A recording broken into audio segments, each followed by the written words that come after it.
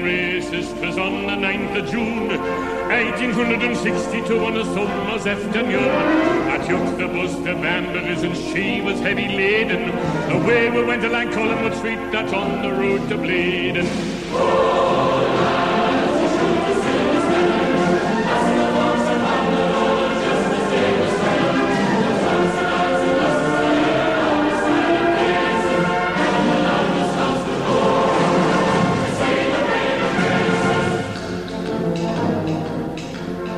Hello and welcome to CHN Radio, episode 35. This is the Elias Sorensen podcast. Our king, please bow, everyone.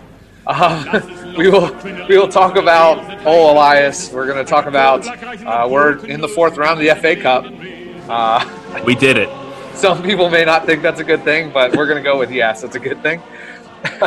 And we're going to talk about a lot of news because Elijah, thankfully, did a podcast to save me because it's been crazy. I was on a flight 2 podcasts ago, and then I just moved into my house. I think my wife, I wouldn't have been alive if I did a podcast at that point.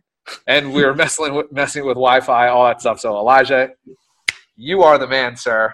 Thanks. You for taking that. And there was 2 tremendous podcasts if you haven't listened to it yet. Well, it was like 2 decent ones that made a tremendous experience. We'll say that. Yeah, absolutely. And I like at the end of the last pod, you really spiced it up a bit. Yeah, I just went off the rails completely. It's convinced myself the moon landing wasn't real. So at NASA, come out. Have they? No, okay. I don't even think they realize that this is out there. Damn NASA. We should just get Steph Curry on the pod. That's next guest. Yeah, maybe he can join Newcastle in shooting and not always scoring. Well, hey, we'll be on. Do the Nuggets play the Warriors? That's the real thing. If they play the Warriors the weekend of February 22nd, Steph Curry, Warren Barton live show. Bam! No, that sentence has never been said in the world. Nope. The first time that's ever been said. So great segue. February 22nd to 24th, we are live. CHN Radio is live in Denver, Colorado, a place where none of us live. Yeah, that's true. And we're going to be chilling with Warren Barton and the rest of Toon Army America. So a lot of trees in Denver is what I've heard. Yeah. To make barrels for aged people. Yes. Yep. Yeah, absolutely. All right, so definitely check on that. And we'll have another podcast coming up pretty soon with Josh, who's the head of the Mile High Magpies. He's going to give us an update on some things. There's been a little venue change, but we'll get all that to you. That'll probably come next week. So cool stuff. All right, so give us a follow at Coming Home NUFC, at CHN_radio, ComingHomeNewcastle.com, CHN Radio NUFC at gmail.com, all the above. Super hot fire at you right now. But let's start with the club news. My man, our man, Elias M.F. Sorensen. His birth-given name, Elias M.F. Sorensen. Yeah. Just decided to take a trip down old U23 lane with Denmark's national team. Went to L-Tree, the most hated national team in the world. Yeah, I hate L-Tree, if you can't tell. Yep. And what does he do? Denmark decides, you know what? Let's not start Elias Sorensen. Let's not start him. Let's put better players out there. Well, what's it going to be? It's just after halftime, 0-0. Let's throw Elias on there now. Maybe he can spark something. 3 minutes, a mere 180 seconds. Goal. Elias M.F. Sorensen.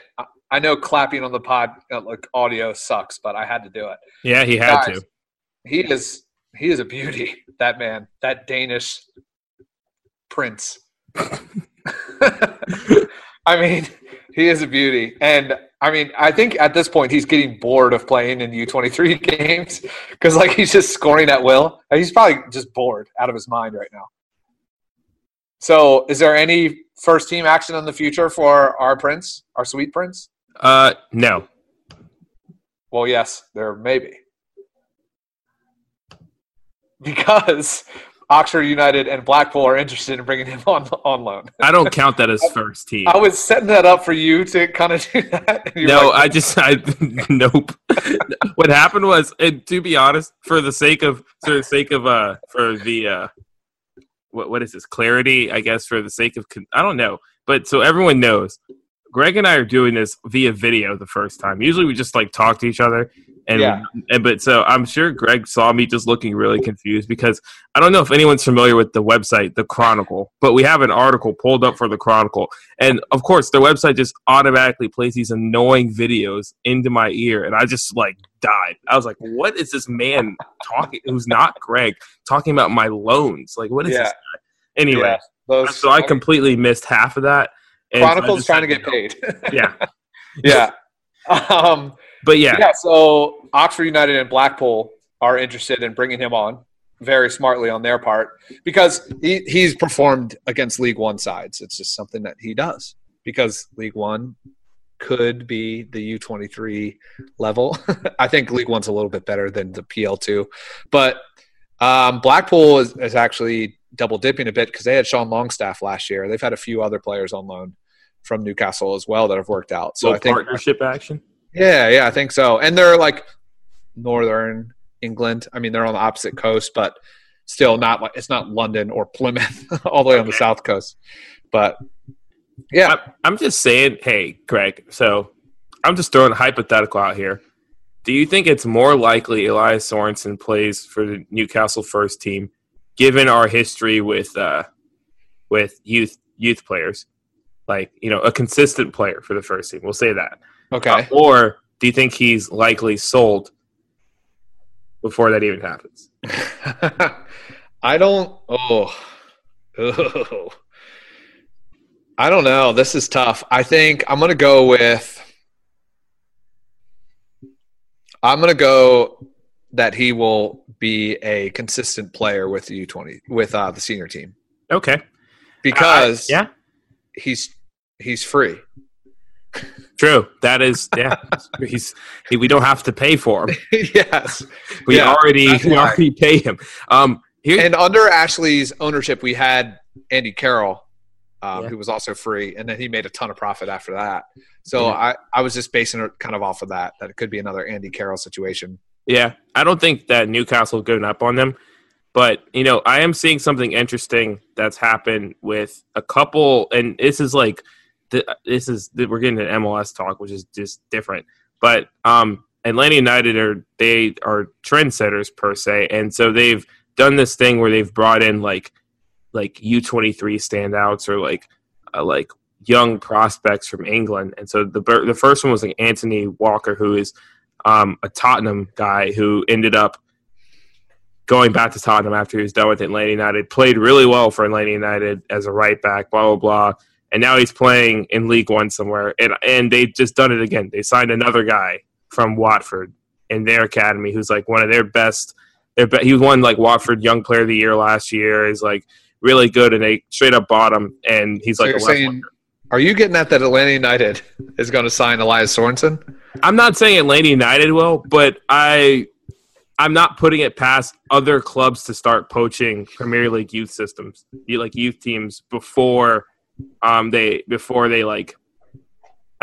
become big, especially looking at clubs like Watford or Newcastle or West Ham, who like just don't have good academies, or their academies produce consistent products just because of the sheer fact that like they can't just go out and buy young like Mexican prospects or young South American prospects who are like 16 and fly them to Chelsea and have them stay in their academy for years or whatever. Anyway, but that's beside the point. I don't know. I'm just saying it's possible. I personally think that Sorensen's probably going to play Newcastle first team next season. Yeah, I mean, I think he deserves it now, but that's a different conversation. Yeah, I don't know. He deserves it now, but it won't happen until next season. It will also be really really interesting with Brexit happening if there's going to be like a limit on foreign players in the Premier League via like green card, or it's not a green card in England, but a visa situation, because that could be something of note. Because pretty sure Sorensen is, I don't think he's a citizen, but He's been there for a while. Yeah. I think it's one of those situations where he probably has some sort of permit already. Maybe. I don't know. Yeah. But, we don't know. Especially since they just had a big vote that meant something. Yeah. We Americans don't care about other politics. We only care about our president serving hamburgers at the White House. Yes. Yeah. All right. All right. So, Kenny Lala, my mans. Yeah. My man. We've talked about a lot. Yeah, we have. And he's like DeAndre Yedlin in a way that his hairstyle changes a lot. So I like Kenny Lala. But what news do you have for him? Well, the big news surrounding him is that he's now relevant. Never guess this. Yeah, we're interested. We're linked to him once again, and I guess now there's been like talks of an offer, not by Newcastle, of course. That would be ridiculous. But for our Real Betis, they're getting ready to prepare a £7 million offer for Kenny. And it seems as if at the same time that this club is writing an offer, there have been more and more reports out of France praising how good of a fit Kenny Lala would be for multiple teams and how good of a consistent fullback he is and how he's one of the most consistent fullbacks in League One, which is true. He's very good. So that's honestly the only big thing. I guess if Newcastle want a shot at this, they have to make an offer at some point. You would imagine that Strasbourg's probably not going to want to sell him for anything like too low, but they are in a situation where they kind of need to get something for him because it's likely that he will just walk away from them in the summer because he's on his last 6 months of his contract. So yeah, and Strasbourg is in a unique situation too, where their owner isn't absolutely loaded. The current owner of the club bought the team for €1, just as a note. And €1, that's literally how much Strasbourg was sold for. But they went from the top tier all the way down to the 5th tier, and then this owner's brought them all the way back up. So it's not like he's just a businessman who is born and raised in Strasbourg, wanted to get them back, and he's done that. But the owner's by no means like wealthy. He's not a billionaire like Mike Ashley. Wait, you think Mike Ashley has the capital? Yeah, probably spends more. So having a player like Kenny Lala, as you know, you'd want to keep him, but at the same time, this could help build Strasbourg even more by getting more funds in, better players, because you might be able to sign 2 good players for this, and they're in 7th place. They're not like they're not bad. They're bad. So if anything, I think they're doing the right thing where their owner and their coach, their manager have both said like he's been a guy that we won't let go for the cheap. Like he's a guy that's been consistent. He's had his ups, he's had his downs, but when he's had his ups, it's been really good. And yeah, like you said, their owner's in this situation where he doesn't really have the capital of Mike Ashley.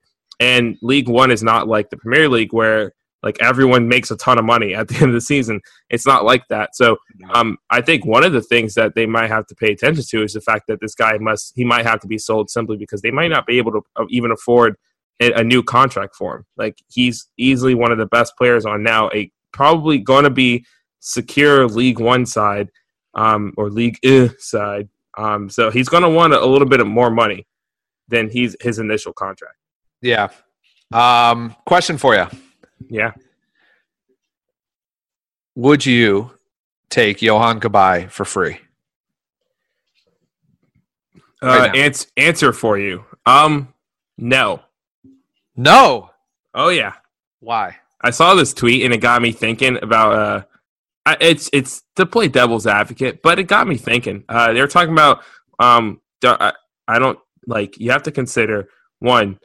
Would you really want Johan Cabaye after the way he completely dissed Newcastle his last stint here, where like there was a sniff of interest from Arsenal and he completely was like, I don't care about Newcastle anymore, blah, blah, blah.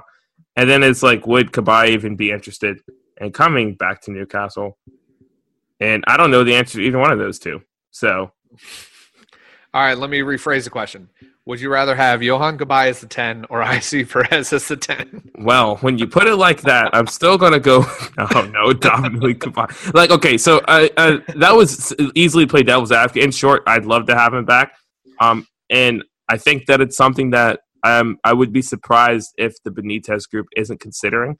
I think the Chronicle pointed this out. It doesn't fit Mike Ashley's current mold of like players that he would buy because of his age. But that's a stupid thing to say because Mike Ashley doesn't care about that if the player's coming in on a free. Like he and Fernandez are both like older, quote, than Mike Ashley would like to buy, but they were both on frees, so it doesn't matter. Yeah. Well, I think was Fernandez on a free? I don't know. No, I don't think so. No, he was like super crap. cheap. Wait, I think you're right. Key was definitely on a free. I think Fernandez was like a. Oh yeah, Key was and Cher. Fernandez and Cher were like under $5 million. Yeah, and Cher still. I think Cher like low key is probably the best signing for bang for your buck in the Premier. Well, it seems like it's our best signing. As a team. You said Premier. I thought you were going to say as a team. I was like, yeah, definitely. Well, I mean, no, I mean like Premier League. This season, that's probably your best signing, though. Yeah. Okay, I mean, I'd be hard pressed to find any other team that signed a Swiss international whose team made the round of 16 in the World Cup for £5 million. I don't like Shaqiri was on that team too, and he costs way more than that, and he doesn't play as often, arguably. Yep. Anyway, all right, so we're now going to shift to Lee's flags. Yeah. You may see their displays in the stadium. They kind of shifted or are shifting gears a bit. You, my dear Elijah. Yes. Had a great article about that on Coming Home ComingHomeNewcastle.com. Walk us through that a little bit. Well, the article really is more of just a timeline because no one really knows anything about this new protest group. They're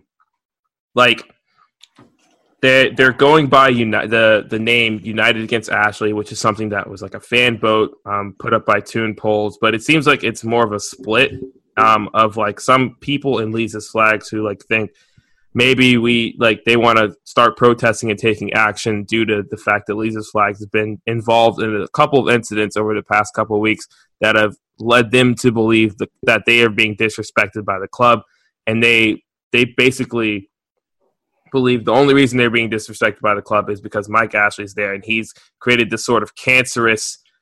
It's a really weird claim, to be honest. I think I don't know. But they make this claim that because Mike Ashley is at the club, everyone else in the club, his cancerous attitude is rotten the entire club from the core out. So basically, a couple guys, and I really think it's like one of two guys who run Lisa's Flags got offended, canceled the season ticket, and is like, I'm going to start protesting. And that's what happened. He's got united with Ashley, and they're going to be a more radical group. They haven't said it on the surface level, but when other people have described them as radical and tagged them in tweets saying this is a radical group, they've done nothing to be like, no, we're not radical. So they claim they're going to be more direct, and they're meeting this weekend, and they've got, and I guess their two biggest supporters are two pretty radical groups, the London Magpie group, which they did some weird protest stuff earlier in the season that was very questionable, and then Toon Polls, which Toon Polls is probably the most outspoken group against the Magpie group, the original Magpie group, constantly criticizing them and putting up polls to basically further divide the fan base. You could argue Toon Polls is as divisive as the Magpie group itself, just because they fuel the fire of making both sides pit against each other. But essentially, this new group, United Against Ashley, currently has about 8 members, and they are going to meet before the match this weekend to unveil some sort of protest that's going to be so radical that they can't announce it on Twitter beforehand, assuming in fear that that Newcastle is going to try to shut it down. So it's interesting. It's interesting to see where this goes. I honestly think we're the only people that's written about this because it's not small, but it's there's not really much to write except for to chronicle, what led to this moment. So it's interesting. Yeah, no, it's going to be interesting what they do. And I even directly I DM them on Twitter and I just said, hey, we can't do much over here in America, but at the end of the day, as long as you don't divide the fan base, what has been done, just stay focused on keeping everybody together, and just at the end goal is all the same, but going about it in unique ways will divide people, and that's where protests are no longer effective. Yeah. Even though the end goal is the same. Yeah, so, I think it's going to divide people, because if it's going to be as radical as they think it is, there's going to be people who are going to be like, just for the sake of like, because there's people I think who are like super passive and like to do passive things, like just stand outside with banners, and there's people who want, you know, something in the middle, which I guess would be a boycott, and there's people who are like really radical, and I don't know if that's a graffiti. I don't know what radical means. But I'm sure that there's going to be a large contingent of people that's going to be like, you're damaging our city, or you're making fans look bad. You're going to just piss Mike Ashley off more. But I don't think it's going to be to the point. I think just the idea of a boycott, because it's so in the middle, divides people. Like, I think it's not going to divide the fan base, like put people against each other. I think people are not going to agree with what they are, but ultimately nothing's going to happen to this new protest group. So we'll see. I'm curious to see what they mean by like direct approach and radical and all that kind of stuff. I don't know. Yeah. All right. And your next article, you've been on fire today, is Miguel Almiron. Yeah. What kind of info did you find out here? So I was actually speaking to some guys at Dirty South Soccer, because I had read something that one of them tweeted about a potential blown move, which is a thing that was brought up by a staff writer at the MLS that is like a potential possibility to get around the designated player slot issue that Atlanta United currently face, which we've detailed in the past. Basically, you can have 3 designated players on the MLS roster. They have a guy they're bringing in. Apparently, the deal's already done. Money pretty much paid. Who's Argentinian, Pity Martinez, and he's slated to come in, and they want to get him in before the window.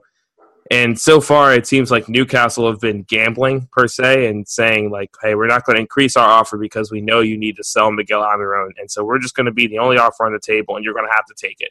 And I basically wrote this article because there's new information basically saying Atlanta United could essentially just loan out their youngest designated player, Ezequiel Barco, who didn't really have a great first season at Atlanta United and would probably benefit from some time away just to develop. And they could just loan him away and essentially not sell Miguel Almiron until June, and basically like screw over Newcastle's pursuits of Miguel. In addition to that, there's still the possibility that Miguel and Donny Campos are just tired of dealing with Newcastle and move on. And there's the possibility that like another team like West Ham or Real Betis or someone like that, or Sevilla, swoop in and take Miguel Almiron. So just an article detailing that Newcastle are kind of gambling, and the odds are really against them in the situation. And if they were serious about Miguel, which I genuinely think they are, then they should just go ahead and cough with the money. Or really Mike Ashley, because Dirty South Soccer, their podcast, was talking about it. And they've got their sources. And I'm honestly a little shocked that I just started listening to them, because they've actually arguably know more about the Miguel Almiron situation than a lot of the British journalists.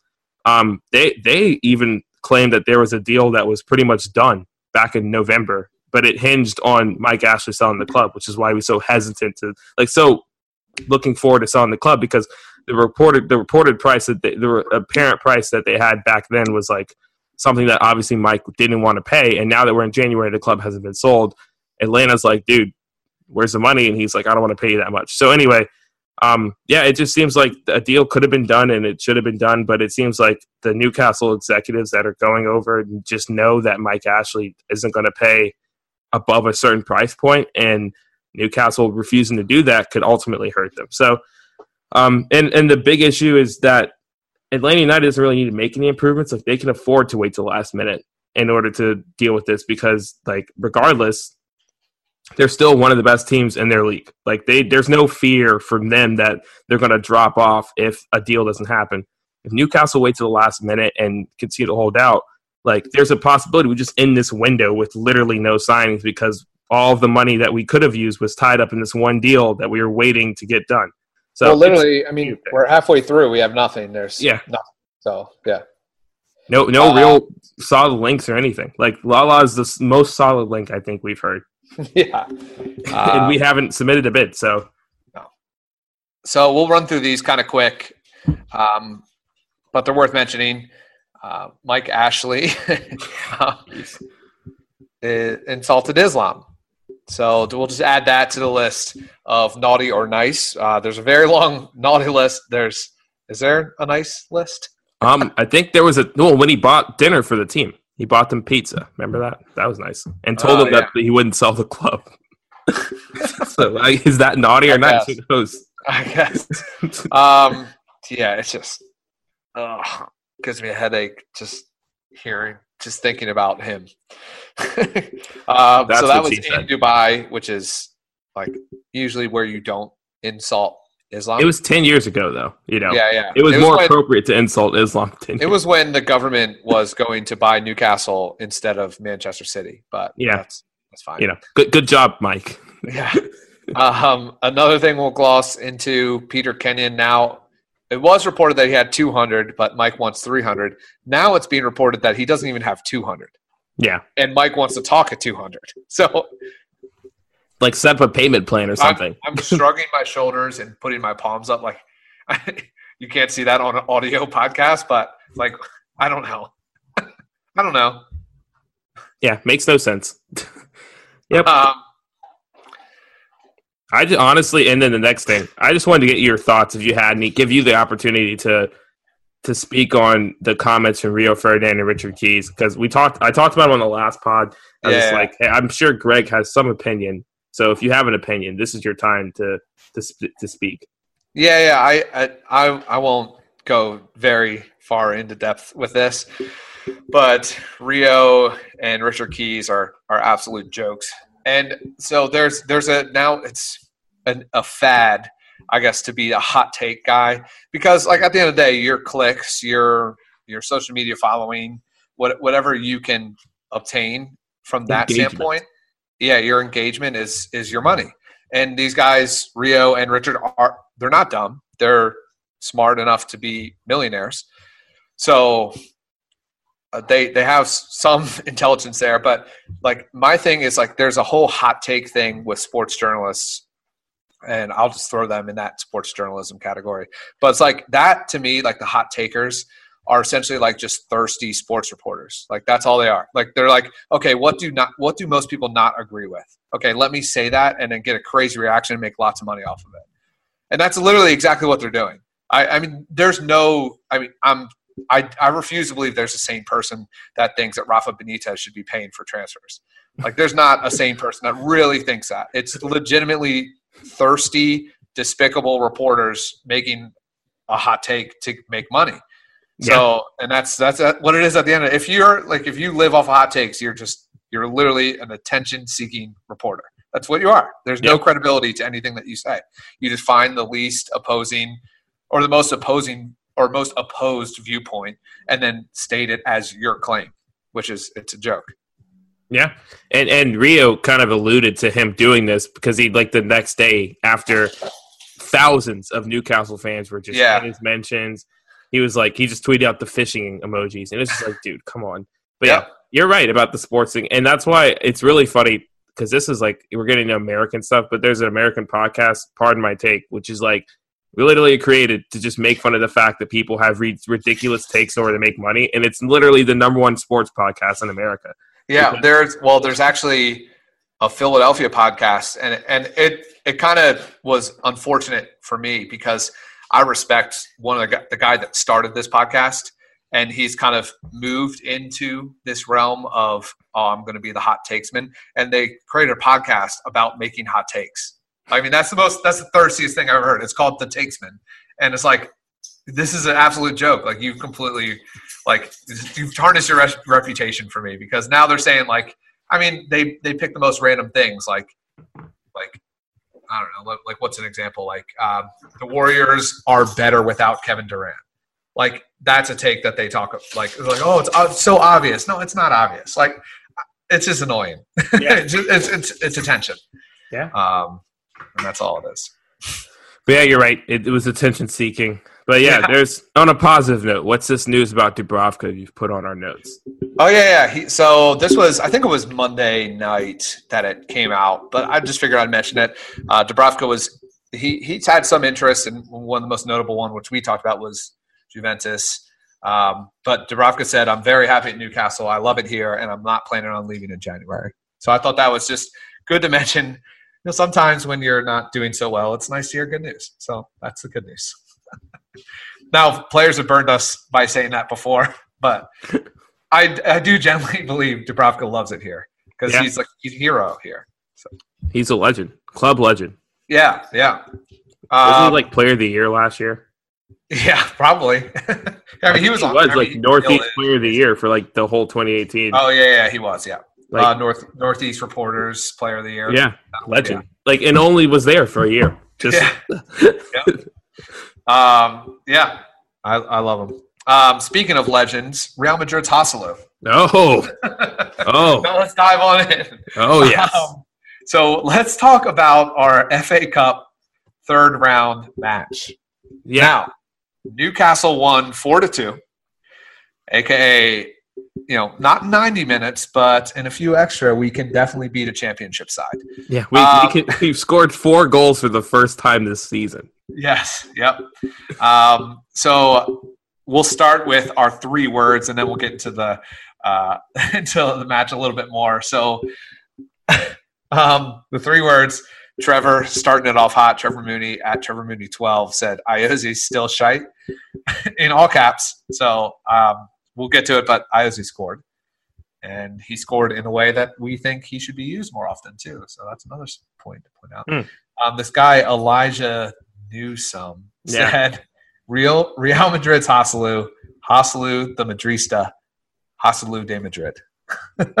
Yeah. I mean, yes. All of those are true. Like, yeah. Like, people need to understand. Like, all of those are true. Mr. Cynical at Dave Logan 3 said through the ringer. Perfect. Okay. Sir Bobby Knows at Lynn Otago said Cal Roberts Canny. Also very true. He had a great game. And then is that British for something? Yeah, just good job. Like really good. Oh, okay. I don't understand that. They need Cal Roberts is a person. Yeah, I know Cal Roberts is a person, but canny is not a word I've ever seen anyone use. Actually, yeah, he's good. And then I just went out of it. Going back into it. Punxsutawney Thari. What is that name? He's commented a bunch of times. Yeah, but I just every time I see it, I'm just like, this is just like a. It seems like he just took all the consonants in the alphabet and just decided to throw them in one name. Well, he says Roberts before Hasselu, but I would like to add in Sorensen before anyone. Okay, did you get the one from Columbus? No. He quote tweeted and said Sean Longstaff. Sean Longstaff, which is funny because it's a sexual innuendo. Thanks for pointing that out. I just, in case the people were wondering.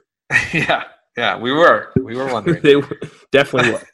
All right, so we'll get into the match a little bit. So I'll start off by mentioning just starting lineup. Elijah, if you can go into a little detail on your thoughts there. You said it would be a rotated side, and you were correct. So we had Woodman. Clark was our captain. Then we had Fabian Scher, who was at D-mid, by the way. Jacob Murphy, Matt Ritchie, Fernandez, Manquillo, Hasselu, Sterry, Longstaff, and Callum Roberts were the starters.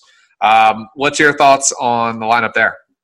Yeah, so there was Graham Bailey. It's just funny. It was this is crashing this lineup. I forgot about this. And of course, as we all know, Newcastle scored twice within the first 20 minutes. And so that was just funny. But I mean, I saw it was rotated, and I didn't really think much of it because I think I know, I was expecting us to win, but I was expecting it to be ugly or something like that. I don't even remember what I said. But I mean, I thought it was nice to see Cal get in there because I really had never seen him play. I remember before Sorensen, Cal Roberts and Longstaff were the 2 guys you would mention the most. Yeah. In the Slack and stuff. And then homeboy who got injured that Sorensen took a spot. I don't remember his name. Yeah, Luke Sharman. Yeah. And so I was interested to finally see him play because I really had never seen him play. I'd seen Longstaff play, so it was good to see him. I didn't really know how he'd be used, so it was cool to see because he can kind of do a lot. He can play in the midfield, he can play as a winger, he can play up top, so it was cool to see him play. I thought it was nice to see Jamie Sterry get another shot. I think he was criticized a bit, I think a little bit unfairly, considering it was one of his first starts last match against Blackburn. And I don't know, Matt Ritchie, Jacob Murphy, the usual suspects. Javi Manquillo, good for him. Kieran Clark, I'm glad that he's still on the team. Just ridiculous center back depth that we're able to start Kieran Clark and Federico Fernandez, guys who are both former internationals in a FA Round Cup tie. So it was cool. And Freddie Woodman, he's looking honestly like less and less of a good goalkeeper every time I see him play. But that's a different story. Yeah. And we touched on this. We touched on this when Sorensen first went on his scoring route, because Newcastle had beat some like U23 team. Woodman was in goal, and he gave 3 goals or something. Yeah, they won 4-3, and Sorensen had a hat trick. And we're Sorensen had a hat trick, but it's a little concerning that Freddie Woodman, who's this guy people want to start for the first team, gave up 3 goals in a U23 match. I remember that. But that's my thoughts on lineup. Good. We rotated. Nice to see. And when you rotate, you hope that you don't get anyone injured. Yes. You hope. That's the point. So the match started, and it was immediate impact. It started with Cher, actually. So it's his first match with, I think I looked it up, and he did play D-mid somewhere. I don't know where, but this is definitely the first time at Newcastle. And so he started at D-mid, and he helped. Basically, he started the attack. He played the ball forward, and it was Roberts had a great day. He was kind of playing right behind Haslu, not the number 10, but number 9B.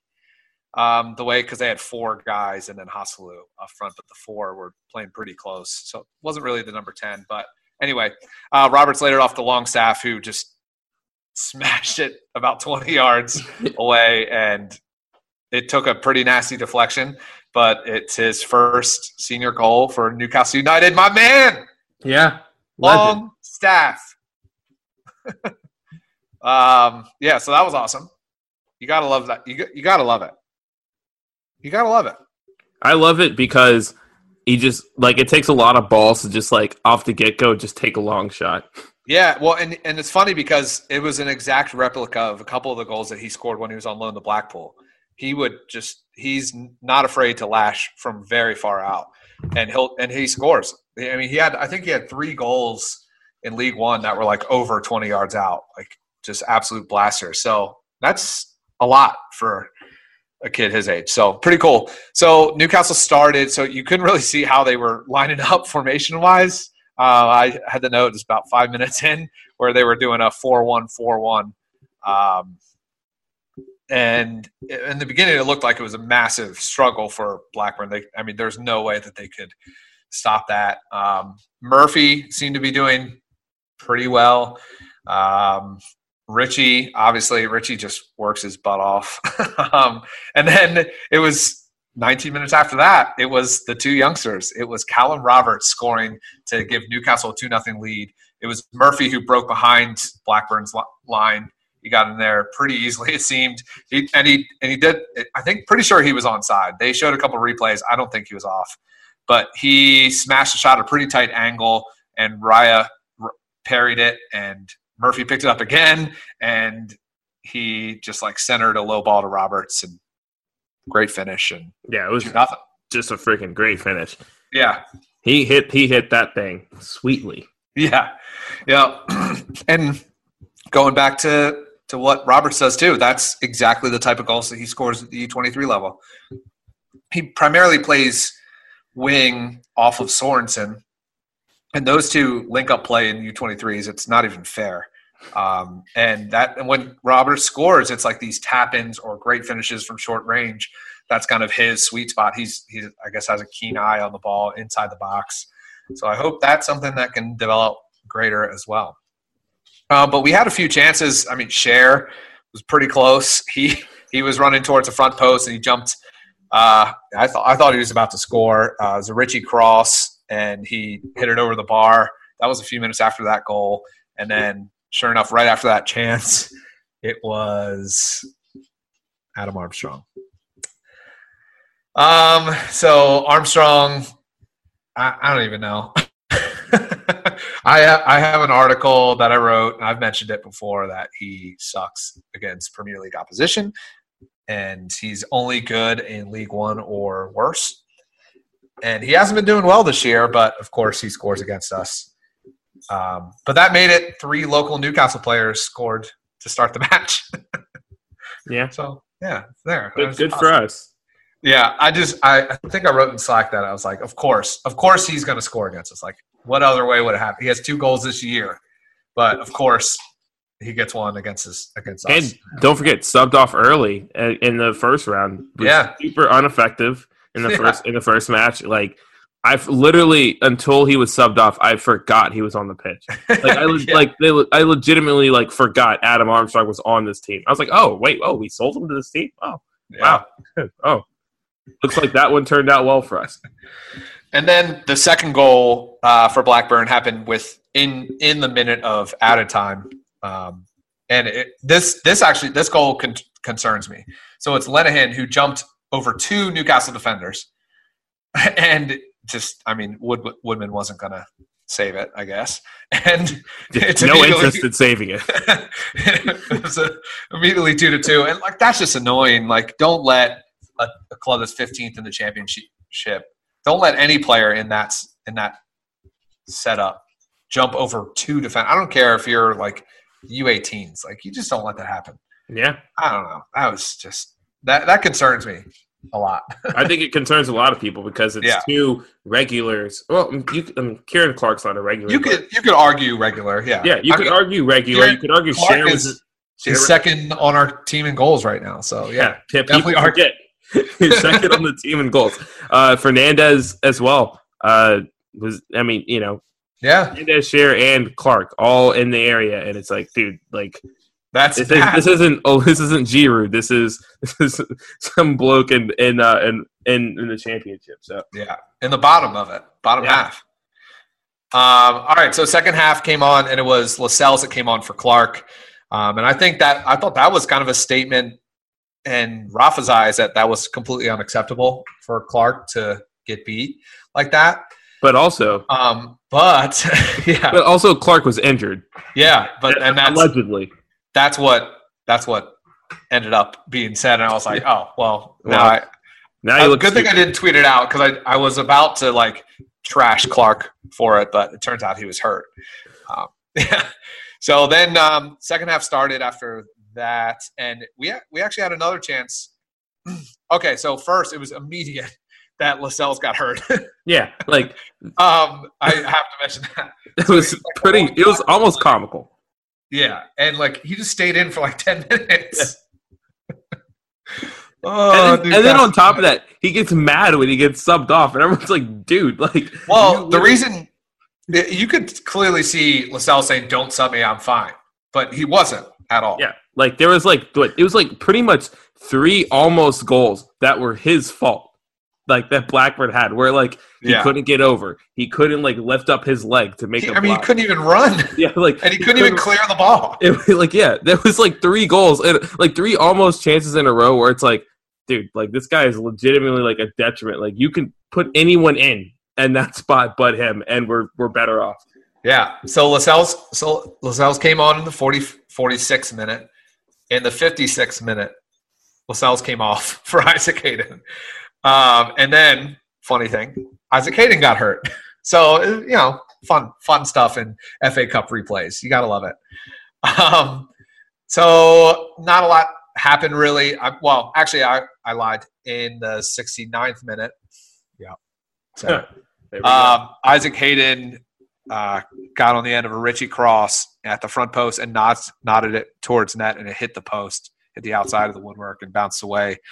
That was unfortunate because, hope that he scores there. But at the same time, it's in my sick way, I'm like, oh, he meant to hit the post because he wants to get out of here. He just wants to show somebody that he's actually good. So I'll hit the woodwork, but I don't really want to help Newcastle. So That's my weird thought process. But then you started seeing Perez and Atsu started warming up. I made a note of that. I'm looking through all this now. It was, and that was full time. Yeah, I'll mention that. I think it was one of these situations where I feel like the first 20 minutes, Newcastle completely in control.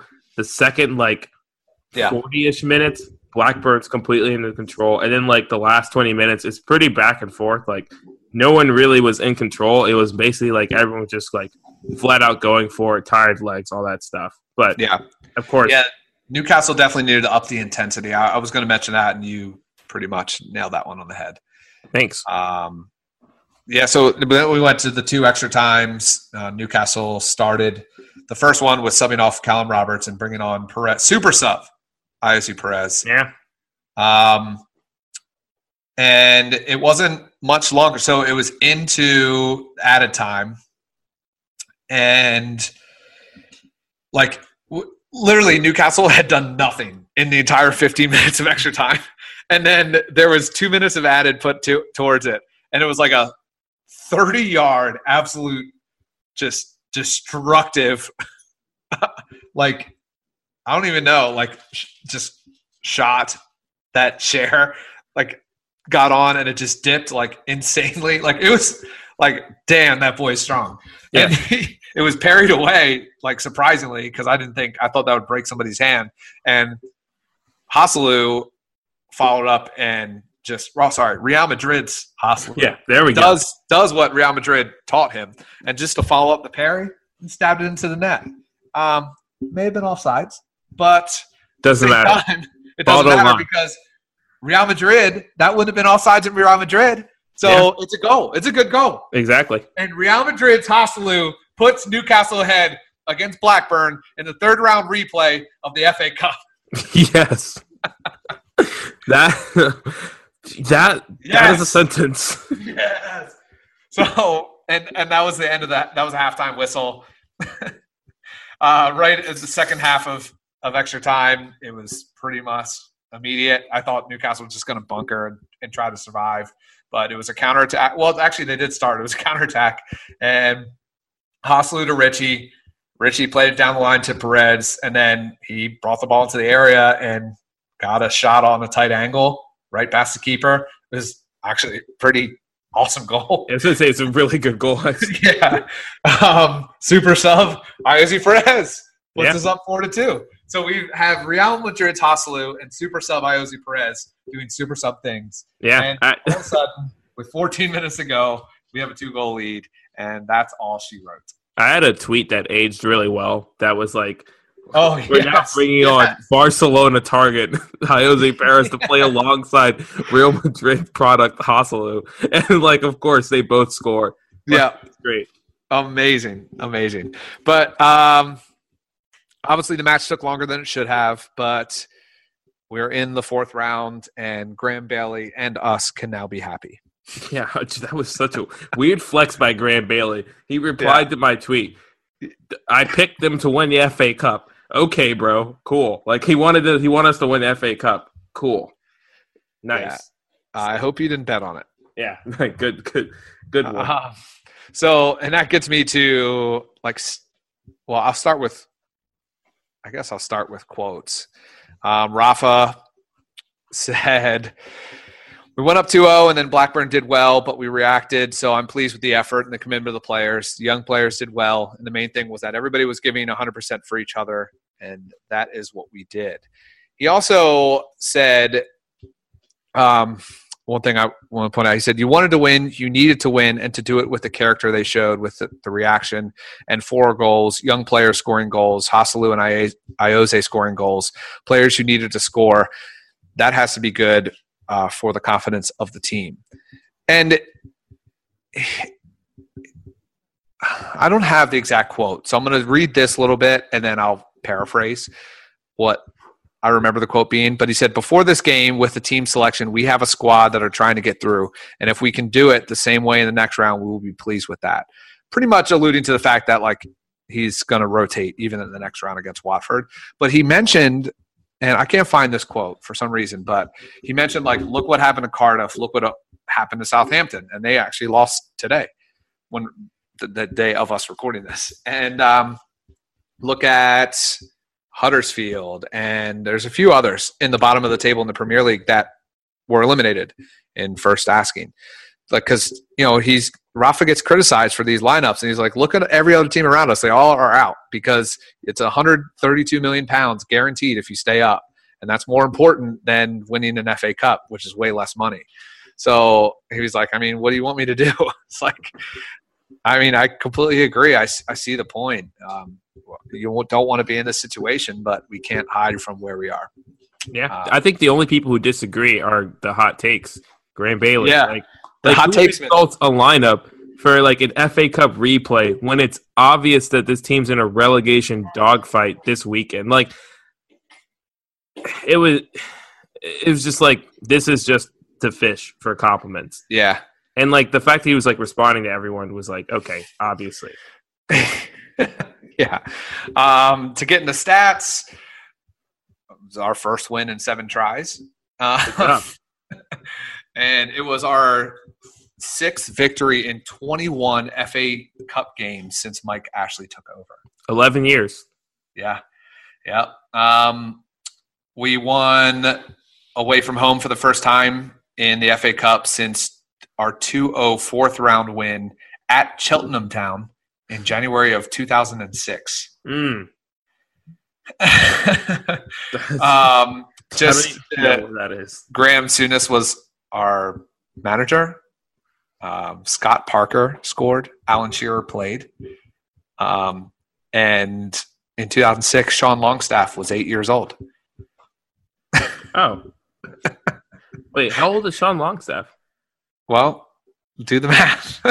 I'm not going to do the math. That's why I asked you. Oh, okay. Is he like, what, 21? No, he's like, I think he's 23. Really? But let me check real quick. So he's older than me? Wild. He is. Oh, he's 21. I'm wrong. Yeah. Good. I should have done the math. Yeah. Yeah, him and Callum are 21 years old. So there's that. Yeah. Yeah. Do you have any fun stats? You said the 2 fun stats I had, which were we scored 4 times. Good in an FA Cup tie for the first time since January of 2008. I think that was Hosselu scored. That's a fun stat. Yeah. The last time we scored 4 goals in an away match in the FA Cup was January of 2002. It was the first time we scored more than 2 goals this season. That is so sad. Callum Roberts obviously got his first start with Newcastle. Sean Longstaff got his first goal. So did Callum, obviously. It was our fastest goal, 56 seconds, since John Joe Shelvey at 38 seconds against QPR in the championship. Oh. I have all these stats up right now. So where do you get all these stats from? Oh, just from a myriad of places. Wow. Perez collected his 3rd FA Cup goal, which is in 38 competitions. He has 3. And it's Hosselu's first goal in this competition, which makes his career total at Newcastle United to 7 goals. Real Madrid's Hosselu, people. Yeah. Sorry. And Christian Atsu was the first ever Newcastle player to appear as a 4th substitute. So congrats Christian Atsu for being the first 4th substitute in a match that's ever been used for the club. Rich history in the club, and that's never been done before. All right, so who is we'll start with worst player. Oh, this is actually pretty tough. So I think Freddie Woodman is just he didn't get a lot of opportunities to shine, but he's just not good. But realistically, and I got some slack on this for Twitter.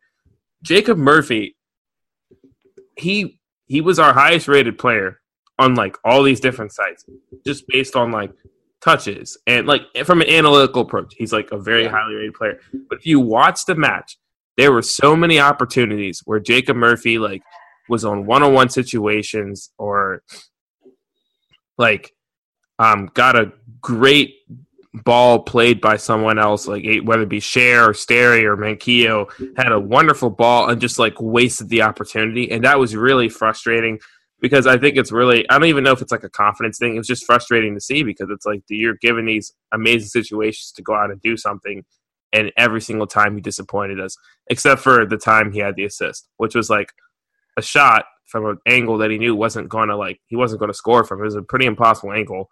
But I'm glad he recycled it and turned it into an assist. But I think that like he could have been better, and I think he's really.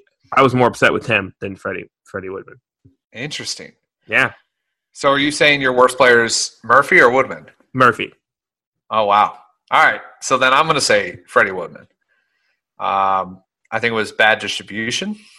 It was just a bad attempt on his part. There's not a lot to say. I just don't think he cut it there. And I think he played good in the first round with him, but in this replay, I just think it was bad. Yeah. Best player. Oh, dude, this is tough. I have to admit, there are a lot of really good players. I have a feeling I know who you're going to say. I think you're going to say two people. But I'll say this. Fabian Cher as a defensive midfielder, I'll take that any day. All right. I'm like, I just thought, like, I honestly think that he was the most influential player in that entire match. He completely bossed the midfield. He was pretty consistent throughout the match. Had to slide back into center back and still was effective. Played some amazing balls. Just was, because he's a center back, was just winning the ball without any care. And I think he did something that like we don't normally see from Newcastle midfielders and haven't seen this season, which is why I enjoyed this performance so much, is that he showed ambition. Like, obviously, Newcastle were in a position where they're like even when we were up by 2 goals, but when the game was tied, Cher is still like taking these long shots, playing these balls, like doing things that you would expect like a senior midfielder on your first team to do when like they're in trouble. And this is stuff that we've complained about Key not doing, we've complained about Diame not doing, complained about Hayden not doing, even Shelby at times, where it's like, if Newcastle seem like they're in a bad spell with possession or something, like they don't do anything to try to take over the game or try to, propel Newcastle to a different level. And Cher doing things like taking long shots and continuing to play balls, and that was really nice to see, even if it was against a championship side. And I would like to see Rafa toy this formation a little bit more and maybe try out, a Longstaff Shelby lineup with Cher as a defensive midfielder. I don't know. I wouldn't hate that. Just this, like a 4-1-4-1. Wait, 4-1-4-1. Yeah, 4-1-4-1. Okay, yeah. With Shelby and Longstaff in the midfielder. I don't even care if it's Shelby and Diame with like Cher as like that kind of destroyer, just sweeping things up, playing behind. I think that'd be nice to see. So, I'm gonna give it to Cher. All right. I like your Cher shout out. Now I do not like your Murphy slander. So okay. My best player is not who you think. Oh. I love you, Sean Longstaff, and I think you were great, but it's not you. And it's not you, Callum Roberts. You also had a great day. I just want to say Jacob Murphy had 3 shots, 1 on target, 6 key passes, which is the most in a Newcastle match this season. I know the competition is worse than the rest of the teams we played this season. I just want to mention that. But my best player, you're going to be shocked, Real Madrid's. No. Joselu. Oh, my gosh. Let me tell you guys. Just let me break it down for you. Okay. He had the most shots in the entire match. True. Most shots on target in the entire match. Okay. 3rd in the match in key passes. And triple the amount of aerial duels won than any other player on the pitch. He had 9. No other player had more than 3. Real Madrid's Joselu. Yeah. With a goal. The game winner, mind you. True. Newcastle United's best player on the pitch. Yeah. Kind of hurt. That kind of hurt. It did hurt you. Can I add something along players? I just want to say, like, I think Sterry didn't look amazing, but there were some insane balls he played that were just whoa. And it was stuff that and definitely there are different types of players, but it's stuff that I've never seen Yedlin play, and I'm just like, oof. Yeah. If Sterry could put some things together, that would be interesting to see, because some of the cross-field switches he made were just dang, I did not know you had that in you. And it wasn't even like that. And playing a good ball really has nothing to do with the level of competition. To an extent, it does, but some of these balls, just where they were placed, it was like you could argue that was a Premier League quality ball. Yeah. And Sterry, has a lot to work on. You can tell he's raw. I mean, he's the reason why Adam Armstrong scored. Yeah. So there's some raw points to his game for sure, but yeah, I mean, there's something there. There's something that could develop there. Yeah. He is 23, Jamie Sterry. So you'd hope he can get a little bit more progression. But I hope he hasn't peaked out. Here's the thing is that there was another player who was incredibly raw at 23 and turns out to be a first-team right back for Newcastle. So it's not impossible. Yeah. Yedlin, literally Yedlin a few years ago, I don't think he would have been a Premier League starter if he didn't have that stint with Newcastle in the Championship.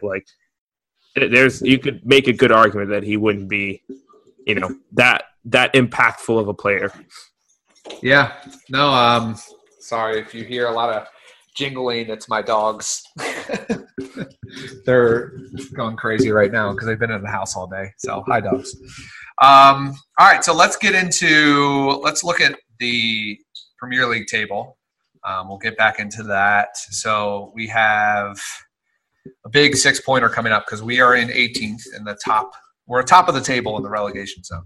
So congrats, Newcastle. Good for us. But we were 7 points from bottom, which is Huddersfield, and we're 1 point from Cardiff. With Cardiff and Southampton, we have better goal difference than both, but only by one.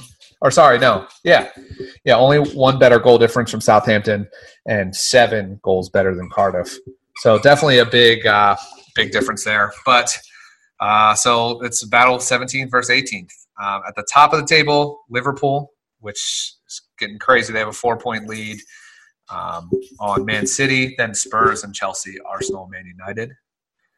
Man United's looking pretty good. 5 in a row there. Yeah, that's about it. So let's get into our match against Cardiff. Let's talk about the last match, which I don't know how many. Actually, let me look it up right now. Okay, yeah. So we had. Oh, I thought it was more lopsided. Oh, yeah, this was the awful game, wasn't it? Yeah, it was a really bad game. This was the brutal one. Yeah, and we probably could have won 1-0, and then we had the penalty. And Kennedy, it was Kennedy's worst game ever. Yeah. Yeah. My memory's back now. So 0-0, probably should have won. We didn't. We got a draw. And, I mean, is there anything else to mention here? Maybe? I don't know. That was a terrible match. And yeah. I mean, that might be all we need to mention. Yeah. I will say this. I don't think that that this weekend's match will be that bad, because there was a lot of contributing factors to why that match was terrible. We had a heartbreaking loss right before that, and Kennedy just plays literally his worst match in a game where he wanted to be dominant. So it just made it. It was ugly. Because he was just so bad, but wanted so much of the ball to prove himself after having a bad match. And so it just didn't bode well. And I think it's different this time, because I think Newcastle are at a different spot, as a team. Yeah. So, and I think, the win, even though it wasn't a first team win, it's still a good confidence booster to go into this weekend, especially since we'll get into this. A lot of the players who played in that match are going to be playing this weekend. Yeah. Yeah, so let's get into that now. So we lost Lascelles, we lost Clark, and Hayden are all supposedly injured. We're already short of midfield options. So if Hayden is out, that's going to be a disaster because I don't know who else we're going to put in there. So it's going to be Longstaff and, somebody from the U23s. Well, here's the thing.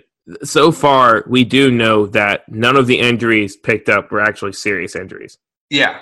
So it's possible that I'm thinking it's just doubtful because it's doubtful. Earlier this week. Yeah. Like I think Hayden could still play, but I wouldn't put your wallet in it. That didn't make any sense. And another thing to keep in mind, Key is obviously out along with Muto. They're still away, and Shelby, Diame, and Kennedy are all doubtful as well. Is Dummett available? Do we know? Yeah. No, I think he's out. Are they still in Spain? Has anyone seen them? Have they been kidnapped? I feel like we should know more about Shelby and Dummett, but all we know is that they're just doubtful. And I don't see pictures of them in training or anything. It's just funny. They went to Barcelona to see some specialists, and they're just gone. Yeah, I have no idea. Vince Carter and Dirk Nowitzki did the same thing with knees, but it was over the summer. They just went to Germany separately and then just had knee surgery and then he came back. Yeah. But they're also 40. So who knows? Victor Camarosa, Jazz Richards, Kadeem Harris, and Danny Ward. I don't know if any of them they're all technically doubtful, it looks like. So I don't know. So give us, Elijah, your predictions for the lineup here. Oh, that's tough. So normally I would say Newcastle. I don't know what Newcastle are going to do. I wouldn't be shocked if they go with this 5 in the back formation, because the 5 in the back formation, although it hasn't really won us a lot of matches recently, it has not looked bad. So I mean, but you're also playing Cardiff at home, so you would hope you don't go 5 in the back against Cardiff at home. But the counter argument is that Newcastle decently look good going forward with this 3 in the back formation with Richie and Yedlin pretty much going into the midfield. So it's arguable, but I think that we'll end up with something along the lines of Fernandez and I think it'll be Fernandez and Lejeune. Okay. I think Cher's going to get a little bit of rest. Yeah, that makes sense. Well, I don't know if you got to play Cher, I think. Yeah, he's in form. He's the most informed center back. You might actually play him at center. At D mid in this, because now I'm thinking about it. I'd love Shelby, Diame are both out. If Hayden's out, what else do you have? Like I said, I would love to see the 4-1-4-1 happen again. And I think if it does happen, you have Cher in there and you have sitting ahead of him, Longstaff and Iose playing at that really weird, Iose playing that weird Cal Roberts role. Probably Javi Manquillo at left back, Yedlin at right back, Richie on the wing, probably Kennedy as well. Kennedy's not really in. Is Kennedy doubtful? Yeah, he is. Okay. Well, I feel like he had a freak injury that was I don't know, it was weird. If Kennedy's not playing, Murphy will probably play. Yeah, and we'll learn more about these statuses. We're doing this pod a little earlier before Rafa's press conference, so Rafa's going to have more updates in a couple days. But for now, I think it's safe to say that Hayden, Kennedy, Shelby, Diame, Lascelles, and Clark are all doubtful. Yeah, and Rondon's going to start, obviously. But I will say this. And obviously, we're getting more into predictions, but I will say this. That's fine. This is it's going to be a similar match to Blackburn in the sense of I think you need to approach this as if you're not playing. You need to approach this as if this is a championship side. We should be beating them. Yeah. If you're Newcastle. That's what I'll say about that. And then you can get into stats. Yeah.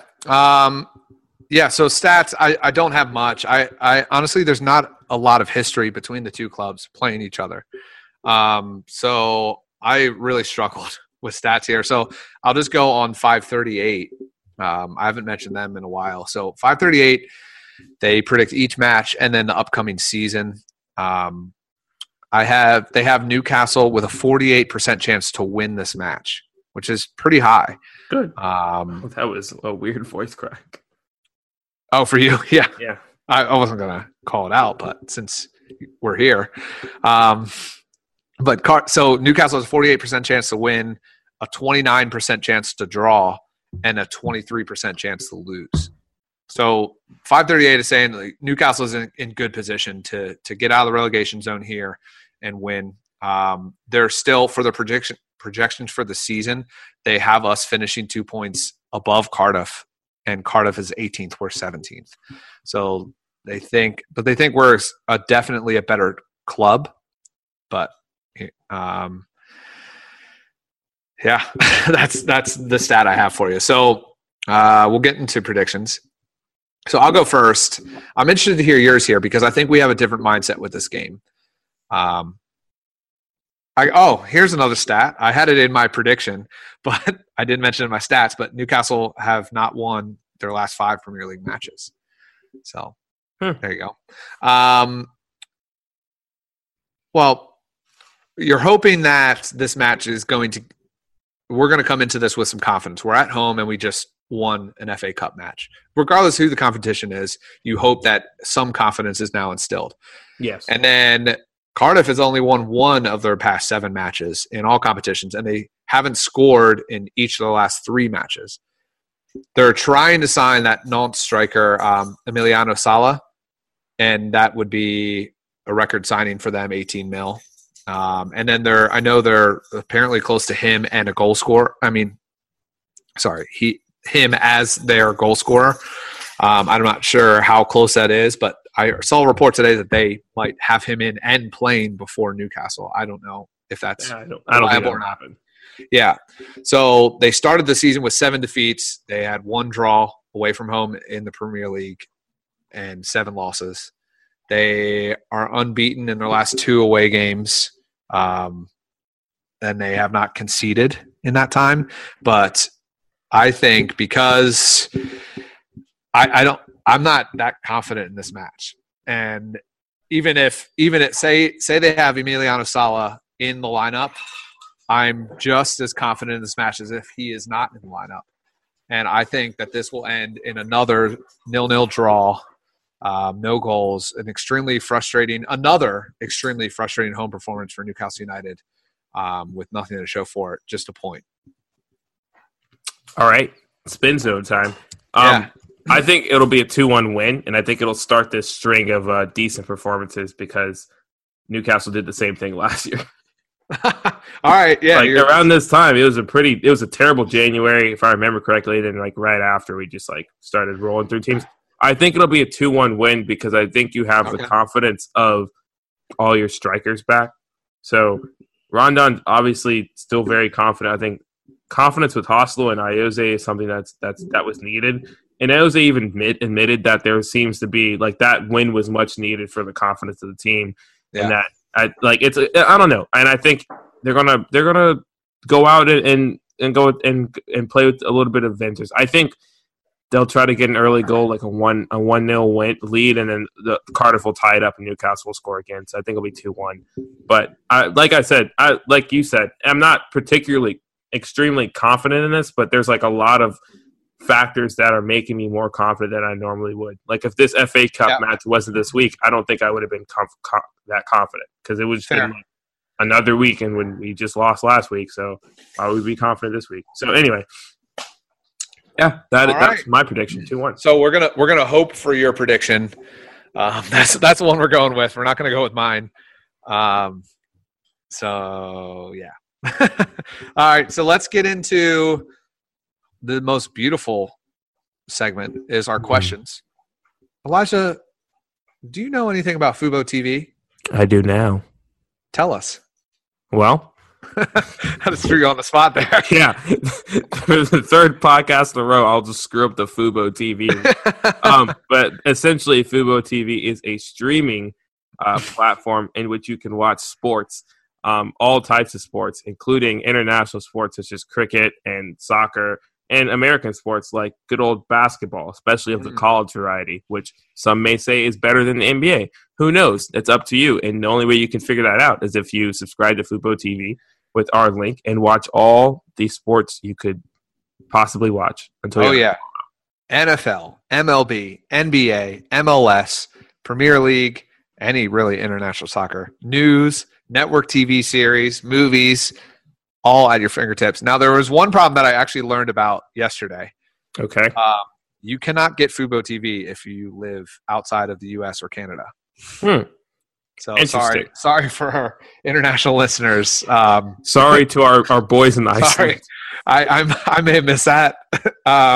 We did miss that, but now at least we know. So. Yeah, we're like 10 episodes later. We know. But maybe, if you're in the U.S. or Canada, you get Fubo TV, you contribute to their growth, then they go overseas. Yeah. It's a win-win. Maybe if you live in like Alaska. Albuquerque, New Mexico. Oh, nice. Yeah. Well, nice. They should at least expand to Mexico. Oh, yeah. You got to. It's right there. Yeah, it's a huge soccer market, too. Yeah, that's what I've heard. That's what the MLS has been trying to tap into for like 20 years now. And I think if we have any Mexico listeners, we'll send a little Elias Sorensen over your way. Anyway, let's get into questions. We had 2 from Trevor. I was really disappointed, guys, with the lack of Would You Rathers, but we're going to be fine. The first it's not going to kill us. Yeah, it won't. The first one is, hey, Two Marmy, would you rather have Greg or Elijah freestyle rap about Newcastle on this podcast? Now, it ended in a 50-50 tie. So we're going to maybe keep that poll open. And let's keep it open. Maybe have the winner throw a free on the next pod. Oh, just like the old days at the lunch table. Yeah, just like a lunch table freestyle sesh. Oh, yeah. Did the white people do that, Greg? I don't know. Yeah. Okay. We did. Well, the cool ones. Oh, okay. Yeah. All right. Obviously. Yeah. That's where you have to put that laugh in there. Yeah. Yeah. The cool people. All right. Next thing Trevor said was, would you rather have an entire full-size Elias Sorensen Newcastle kit tattooed on your upper body, or have an enormous 20-foot golden Rafa Benitez statue in your front yard for the rest of your life? Both of these, I'm assuming, are the rest of your life because I don't think you can remove an entire upper body tattoo. Okay. But, I can imagine that. Greg, you go first. All right. I'm going to go. So I have a pretty strict HOA here. So I think I might be ruled out of the statue. Oh, that's a cop-out answer. So therefore, I am going to have an entire upper body tattoo of a Newcastle United jersey with Elias Sorensen's name on the back. And not just his last name, his full name. Elias M.F. Sorensen. Oh, I thought his real name. Okay, MF, sorry. Okay. So I was thinking about this too. And it's going to be number 9 too. Yeah. Hi, haters. Oh, okay. All right. I love it. Yeah. I was thinking about this too. So there's two things that went, 2 facts that went into this decision. One, Rafa Benitez's legacy is going to be one that's definitely something that is good. I think overall he'll go down as a good manager. What a take there. Yeah, here I am with the most hot take of the year. Yeah. But and I think a statue of him would look good in any yard. The issue the issue is moving. That's issue number 1. Oh. Moving, as you know, Greg, is a bit of a hassle. I don't know how we would move a 20-foot golden statue to a different house. And getting it defaced. I mean, someone could steal it. How dare they? Like people's wreck nativity scenes. What if they deface the statue? So that's also led me to this decision of the Sorensen tat, because not only those reasons, but also the coolest thing in the world is when like you have a super cool full tattoo thing that everyone wants to see. Yeah. Yeah. They're there's a I forgot who it is. There's one of the Icelandic players. I think it might be Sigurdsson. Oh, there's a lot. They have some. Oh, I know who you're talking about with the back tat. That's just ridiculous. Yeah. I'm looking this up right now. Yeah. Keep talking as I look this up. Essentially, I want that to happen. Where people are like, "Oh, Elijah, show him the tat," and you're like, no, bro, it's not appropriate. We're at a funeral, bro. It's not. No, dude, show us the tat, and you got to take off your suit, take off your shirt. You're like, "Oh yeah, dude, I got this tat, no biggie." And they're like, "Oh, that's so sick, bro." Oh. It's Aaron Gunnarsson. Oh yeah, he's a captain. That is, it's probably the coolest tattoo I've ever seen. Yeah. We'll just tweet it out. Just no context, just a picture of it, and people just have to listen to figure it out. How long do you think it took to make that? So, I'm going to try to describe it. You have, it's this entire back except the lower left and lower right, and there's and I'm sorry for our Icelandic listeners because I don't know the historical significance of any of this, but the flag's in the middle. There's an older guy with looks like a stick. I'm going to butcher this description, and I'm so sorry. And on the if you're looking at his back, it's on the right side. Above it is a dragon thing on both sides. It is sick. And there's a bull on the left. It's you have to see it though. It's amazing. It's unreal. Well, people can see it because we just tweeted it out. So yeah, with no context, there's no caption or anything. We just tweeted out this picture of his tattoo. Yeah. So people is like, "Oh, okay." So if you're listening to this, just go to our Twitter and just look, and we tweeted it out. CHN_radio. Yes, there it is for the world to see. Do you have anything else on this? No. On anything? We could talk about. I don't have anything. I'm about to all right. put lemon pepper wings in the oven. Yeah, I don't know if you know, Elijah, but my wife is about to get kudos on this podcast because she just brought home, and you might not know about this, but it's an Athens, Georgia staple. There are plenty of them in Vegas for some reason, and it's if any of our listeners went to LSU, you'll definitely know about this. But she just brought home some Raisin Cane's. Oh. Yeah. Oh. I know about Raisin Cane's. You know about Raisin. Florida? Yeah. We went in Tampa. Oh. I'm showing Elijah via video right now. Is that sweet tea? Yeah, that's sweet tea. Oh, goodness. So I'm about to indulge for dinner tonight. Oh, yeah. It's going to be incredible. So thank you, my wonderful wife. Yes. Thank you. We're not going to ask for her prediction because she predicted Newcastle lose. Actually, wait, they won that match. They did. Yeah, ask her to predict us to lose again. It's Newcastle versus Cardiff. Who's going to win? Newcastle's at home.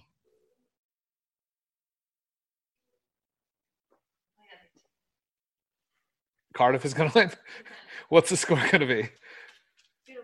2-1 Cardiff, she says. Wow. All right, you heard it here, folks. Newcastle will win this weekend. 2-1. Yeah, you just heard it here. Guaranteed. Newcastle will beat Cardiff now. Yes. It is confirmed. All right. So we are going to stop from going off the rails like we usually do at the end of these podcasts. But moon landing was faked. Just throwing that in there. But if Steph Curry goes to NASA, you take that. You take that also. You take it. 100%. Come on.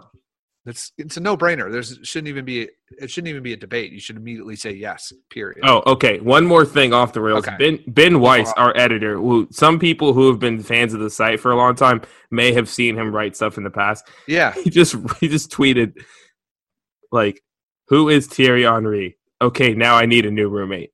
That sucks, dude. How did you not know who Thierry Henry is? His roommate just didn't know who Thierry Henry was. That just puts Americans in a bad spot there. I'm sorry. I got one for you even worse. There was a girl in my high school named Aurelie. I'm name dropping her because I don't care. She doesn't listen to this. And we roast her all the time. She doesn't know a lot of famous people. When Kobe retired, she said who is Kobe? And it was serious. No. Oh my gosh. And all of us blocked her on Twitter after that. Yeah. So anyway, I'll say actually one more. Okay. London is Blue Pod tweeted this out that there's some random guy in Houston sent them a tweet, said, I was just walking to lunch on work today, and Roberto Di Matteo just walked past me. And he was wearing a hat, and they actually retweeted you can see the picture of it, but it's just this random guy and Di Matteo. And he said in the tweet, he was like, Roberto said, "How did you recognize me?" Like, he's probably walked, like, he's in Houston, Texas. Nobody knows who he is. Yeah, no one knows who he is. You're except for this one guy. Texas, where soccer is so far down the totem pole. Yeah. I don't think they know that they have soccer teams in Texas. There is a great Latino community there that really does support, but it's Dynamo just them. And stuff. But Dynamo, San Antonio FC, and FC Dallas. And now, congratulations, Austin. Oh yeah, there's two soccer teams in Austin now. Yeah, good for them. Yeah, everyone really planned that one out well. Good job, guys. There's two in Atlanta, but is there? We're gonna leave now. We'll just go on forever. But thank you, everyone. It's been a pleasure. This is episode 35, miraculously, of CHN Radio, the number one podcast in Coming Home Newcastle history, powered by SB Nation. I'm your host, Greg Crossell. That is Elijah Toonsom, who's making some brewsome with some lemon pepper chicken wings. And we out, and away the lads. Just can't do to the railway bridge, the bus will flow off there. The lasses lost their crinolines and the veils that hide their faces. I got two black eyes and a broken nose and gallons of blade and razors.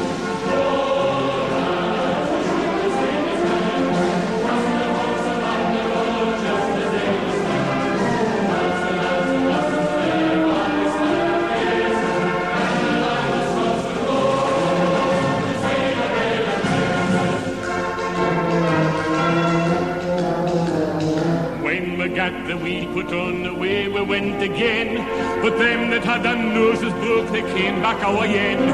Some went to the dispensary, and some to Dr. Gibbs's, and some to the infirmary to mend their broken ribses.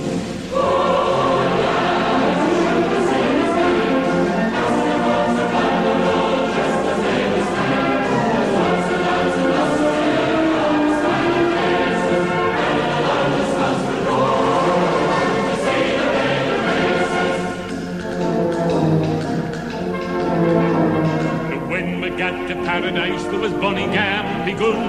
There was 4 and 20 on the busman who they danced and sung. They called on me to sing a song, and I sang them Paddy Fagan. I danced a jig and swung me twig the day I went to Bladen.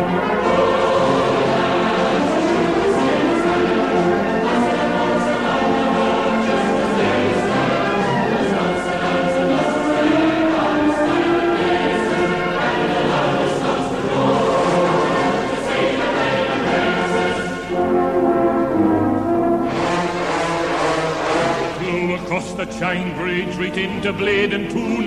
The bellman he was carrying there, they called him Jackie Broom.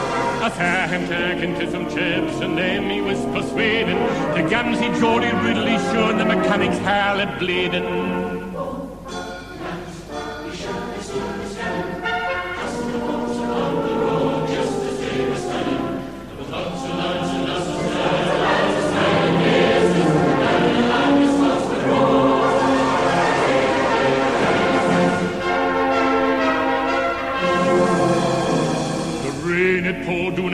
And me had the grums quite muddy. Coffee Johnny had a white hat on, they yelled, we stole the cuddy. There was spice stalls and monkey shows and ad wives selling ciders. And the chaps were happening round the butchers and no more lads for riders.